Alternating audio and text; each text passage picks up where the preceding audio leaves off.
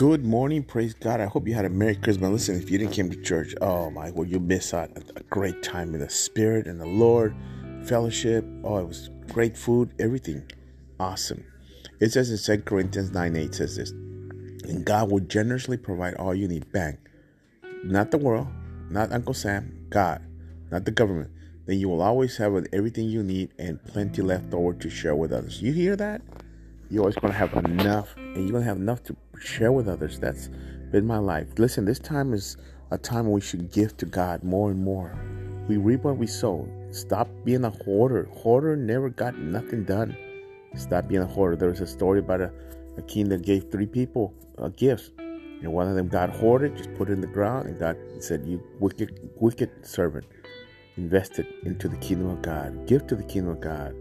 We support orphans in Haiti and in Guatemala. We give to the poor, to the widows. Give. I'll help you find a place to give. A good place to get to the kingdom of God. No, I'm not asking for your money. I don't need your money.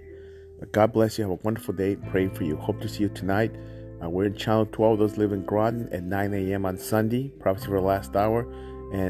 Sunday 9 a.m. and Monday 6 p.m. Prophecy for the Last Hour. Go watch it. See what you think. God bless you. I'll be live tonight.